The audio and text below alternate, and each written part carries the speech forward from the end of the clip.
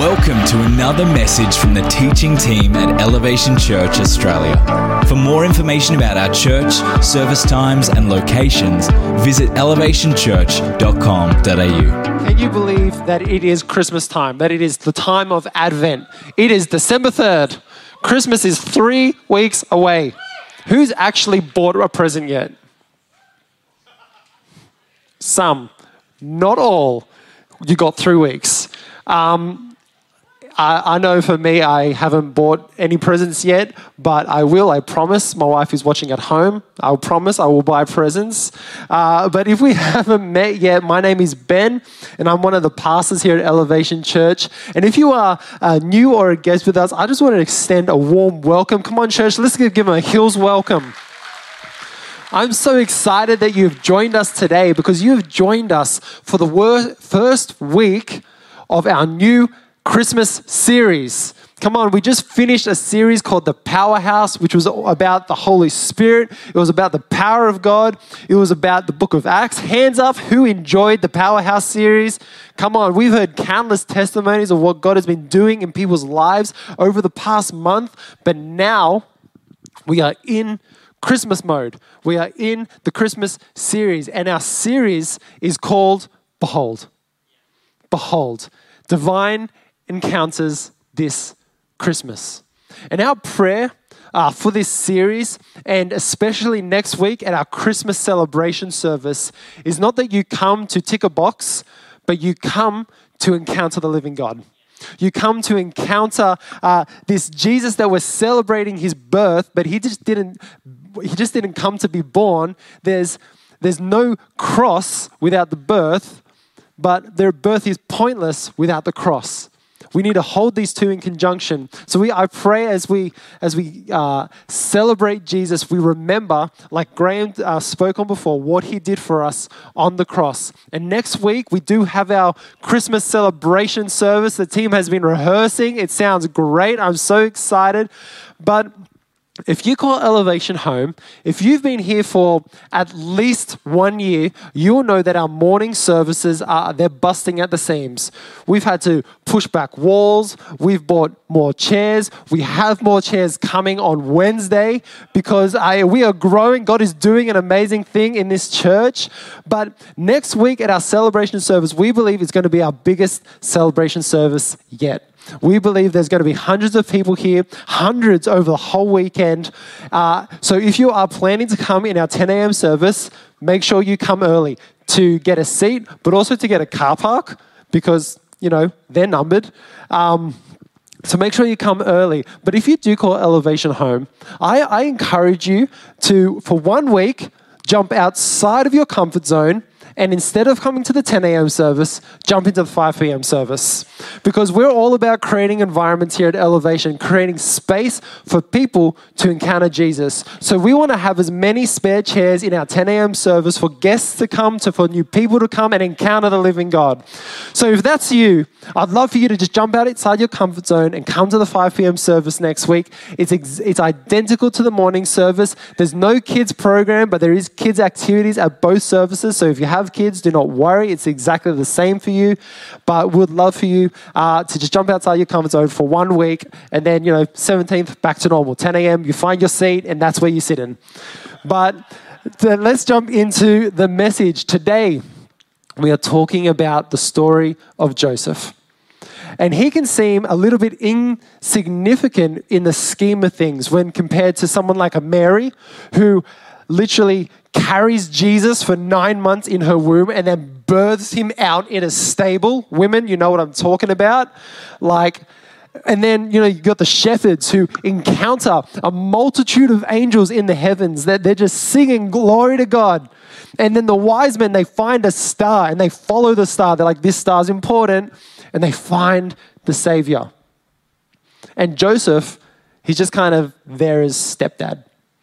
Right? He can seem a little bit insignificant in the scheme of things, but his story is very, very significant. And we can learn a lot from Joseph and who he was in this story. But if you are unfamiliar with the story of Joseph, or if you were not listening earlier when I read it out, I'm going to give you the shortened version, the Ben version of the story of Joseph. So he was betrothed to Mary, the mother of Jesus. And sometimes when we talk about the betrothal, we say, oh, they were engaged. And while that is true, it's not true in our context. So it wasn't just like, oh, he gave her a ring, and if they wanted to break up, just delete her number out of your phone and you're good to go, right? Like, they were legally bound. They were legally bound. In the eyes of society, they were married. So the marriage ceremony went for a year. So he was betrothed, he was legally married to Mary, but they didn't live together. They didn't consummate the marriage yet because the marriage ceremony lasted a year. And then after the year, that's when they would live together. That's when they would consummate the marriage, right? So in this year of betrothal, Mary comes along with a little bit of information. It's like, Joseph, I'm pregnant. And I can just imagine Joseph like, who was it? Come on, tell me who it is. Is it Paul? David? Which one is it? Let me at him. And she's like, no, it's the Holy Spirit. And he's like, what, the Holy who? Like, is that his like boxing name or something? Like, is it some special nickname for this guy? And she's like, no, like Holy Spirit, like God. And he's probably like, that's a bit of cop out because I can't really hit the Holy Spirit. I can't get angry at God. But Joseph's like, you know what? If that's your story that you're going to stick with, let's divorce. Because that's what it says in verse 19. He calls Joseph her husband and they have to get divorced. But for Joseph, being a good and just man, he decides to do it quietly because he had every right to publicly shame her. She would have been seen as an adulterer, as a harlot in the eyes of society. But he's like, no, I don't want that for you because I do care about you, because I do actually love you. We're going to do this quietly. So the plan goes into motion to divorce quietly. And then he has an encounter. He has an encounter with heaven. And the angel says, hey, Joseph, just letting you know, Mary ain't lying. She's telling the truth. She's pregnant and it's the Holy Spirit's. And you have to marry her. I just wonder what Joseph was thinking in that moment. Confusion, bewilderment. Like, this was not the life I was expecting. This was not the life I had planned for. This was not on my vision board for 5 years to marry a woman pregnated by the Holy Spirit. Like, this is not what I wanted. And he had every right to just go, I'm out. I'm out. But what do we see? In verse 24, it says, when Joseph woke from his sleep, he did as the angel of the Lord commanded him. He took his wife. He didn't think about it. It doesn't say he woke up and mulled it over. He didn't grab his yellow legal pad out, put a pros and cons list, and weigh up all his options. No. He woke up and he obeyed. That is the man that Joseph was. He listened to the voice of heaven. And there is no timeline of these events. We don't know how long it is from the start of the betrothal to the Mary becoming pregnant, to Joseph finding out, to him wanting a divorce, to the angel saying, no, don't get divorced, marry her. There's no timeline of this. I don't know if it's weeks, days, months, but I just wonder what Joseph was going through, what his internal dialogue was. It's like, well, if it is the Holy Spirit, there's no baby daddy going to show up, so I'll probably got to help her out. But no, it can't be the Holy Spirit. That doesn't work like that. It's some other guys, and that's his responsibility. I'm just going to leave it to that guy, whoever it is. Was he talking to his friends like we see in the book of Job? And he's like, oh, guys, I think I'm going to have to call this thing off with Mary. She's pregnant. She's saying it's the Holy Spirit's. I think it's David's. But I don't know what to do. Was he talking to his friends, asking them his advice? He was probably thinking, above all, this was not my plan. This was not the reality that I expected. This was not the future that I had planned for. But one encounter with heaven changed his mind. One encounter gave him clarity about what he was called to do. So like Joseph, what do we do when we are faced with a future we were not expecting? What do we do when we are faced with the reality of a future that we did not anticipate? For me and my wife, most of you probably know us only as pastors. But before we were pastors, we were actually musicians in a band. We were touring around Australia. Most months we were either in another city, another state. We'd been doing this thing for a few years. We had released a few albums, few singles.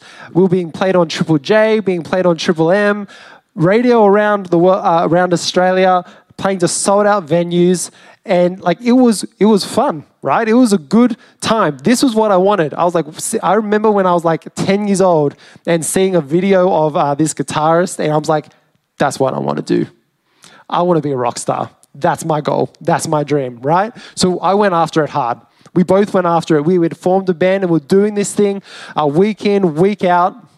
And then I remember in 2018, it was towards the start of the year, my wife came to me and she's like, I feel like God is telling us to stop the band, to lay the band down. And I don't remember exactly what I said, but I remember thinking, I don't know what God you're talking to, but my God wants me to be a rock star. So I'm going to go with that. And then so she wrestled with that for a few months. And then over the start of 2018, we had 2 prophetic words given to us from 2 of our friends that don't know each other. And I'm pretty sure we'll never meet each other. And they were identical, that we were at a fork in the road. And then we had a decision to make. And we didn't know what this fork meant. We thought was a band A or band B. But you guys get to see in hindsight, it was the band or ministry. And just letting you know, we chose the latter. But we were at a fork in the road and we had a decision to make, but God hadn't spoken to me yet. God had spoken to Anna. God had spoken to one of our pastors. God had spoken to one of my friends, but not to me. And then I remember it so clearly. It was Wednesday morning. I was driving to work and I was worshiping God, and then it hit me. And God said, it's time. It's time to stop the band. It's time to take a step into your next season. And in that moment, I was grieving. I was confused. I was wondering, what was all of this for? For the last 8 years, I've been going after this one thing, and now you're telling me to stop. What is going on? This was not the future I had planned for. We were about to go full-time into the music thing. We were looking at moving to America to do this thing well, because the music scene in Australia is not the best. But we were looking to do this thing correctly. And God had told us to stop. We were looking down a future that we did not expect. So what can we learn from Joseph's story? What can we learn when we are facing a future or reality that we are not expecting? Number 1, Joseph had to let go of control. He had to let go of control. There was nothing about this story or about this situation that he had control over. He didn't have control over making the baby. He didn't have control over naming the baby, right? And that was very important for fathers to be able to name their child, especially their firstborn child. But God was like, nope, taking that away as well. You got to name him Jesus.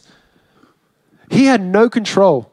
Joseph had to learn or had to come to terms with the fact that he had no control over what was happening. And if we can learn anything over the past few years, is truly how much control we actually have over our life. Doesn't matter how wise we are, how strong we are, how independent we think we are. One little bug can stop a world, can stop the world in their tracks.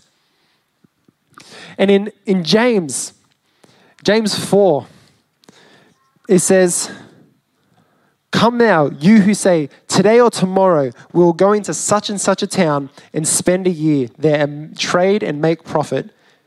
Yet you do not know what tomorrow will bring. What is your life? For you are a mist that appears for a little while and then vanishes. Instead, you ought to say, if the Lord wills, we will live and do this or do that. Our lives are not our own. We are not in control. We are not fully in control of our lives. Only God is. Only God is sovereign over everything. Only God is completely in control. And you can be scared by that, but that gives me peace. Because when I'm facing things that I know I can't control, I know a creator that is in control. So it might scare you to be like, I've got no control, but it gives me peace, reassurance that I have access to and I can speak to the God who has control. And it doesn't mean that we shouldn't make plans, right? Joseph, he made a plan. When he found out that Mary was pregnant, he had a decision to make and he made a plan. But when God spoke, he was able to pivot. When God spoke, he allowed God to move in his life to shift the direction of his future. In Luke 9, Jesus says, if anyone would come after me, let him deny himself and take up his cross daily and follow me. For whoever would save his life will lose it, but whoever loses his life for my sake will save it. A life following Jesus, you can't compartmentalize. You can't say, you know what, God, you can have these parts of my life, but this part over here, I'm just going to kind of like keep for myself. You can't touch this part. Life with Jesus is not a negotiation. It's full surrender. Full surrender to God. You can't just take bits and pieces of your life. You have to give him it all. What parts of your life do you need to relinquish control of? What parts of your life are you got your grips around that you want control of, but you need to give to God? You need to allow God to move in. You need to allow yourself to trust God, to believe he is who he says he is, that he is provider, that he does care. Despite what the world may say, despite what society may think, he cares and he loves us and he wants the best for us. That is who our God is. So we need to learn to let go of control, just like Joseph did. But Joseph, he also had to say yes. He had to say yes. Now, when the angel came and told him what to do, he could have said no. He's like, nah, I'm out, checked out. But no, he decided to say yes. So he had to make a decision to say yes.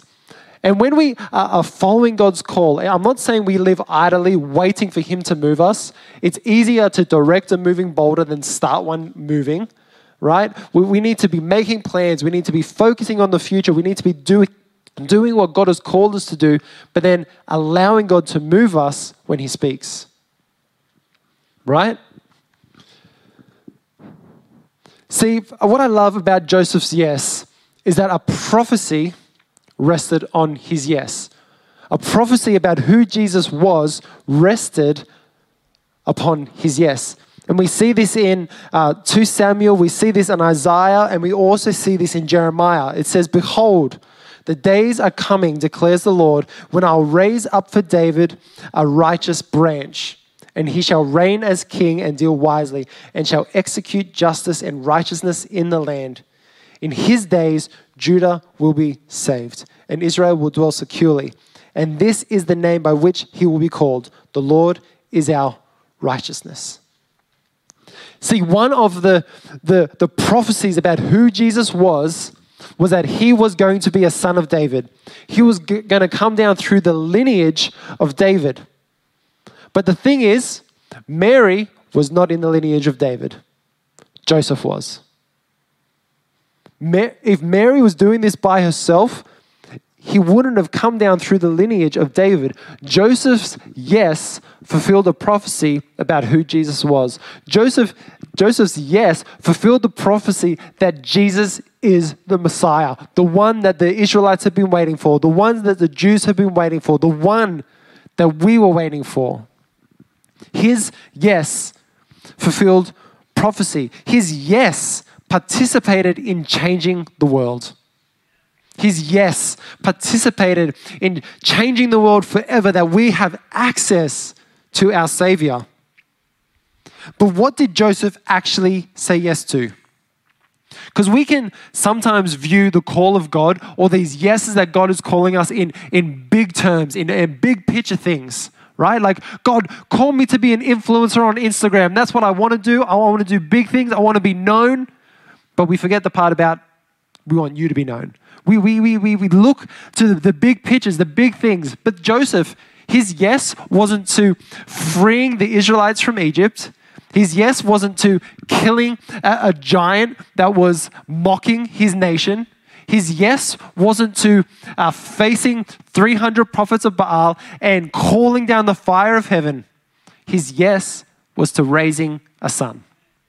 His yes was to raising Jesus, no matter how many times he left him at the temple. His yes was to teaching him his ways, that he would be known as a carpenter and a son of a carpenter. His yes was to potential public humiliation. His yes was to living a life he did not expect. His yes was running for his life when Herod was trying to kill Jesus. His yes was day in and day out. So what's your yes? What's the yes that God has been calling you to? That you might have been running from it from days, weeks, years maybe. Are you willing to relinquish control?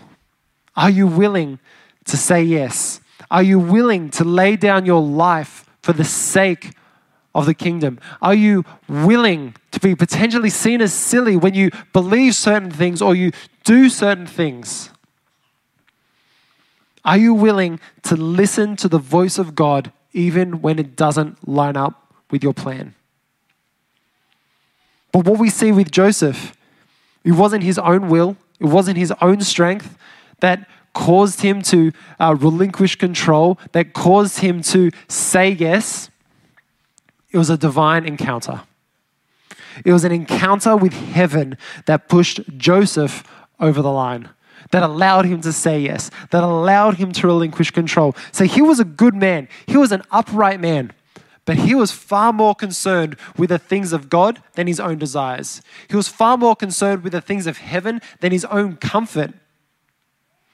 He was far more concerned with what God wanted than what was going on around him, than the gossip about Mary that might have been spreading after he had taken a pregnant wife. And I just imagine what that could have looked like for him. Going down to the local well, there's that Joseph, who he had to marry. Or when Mary was walking around,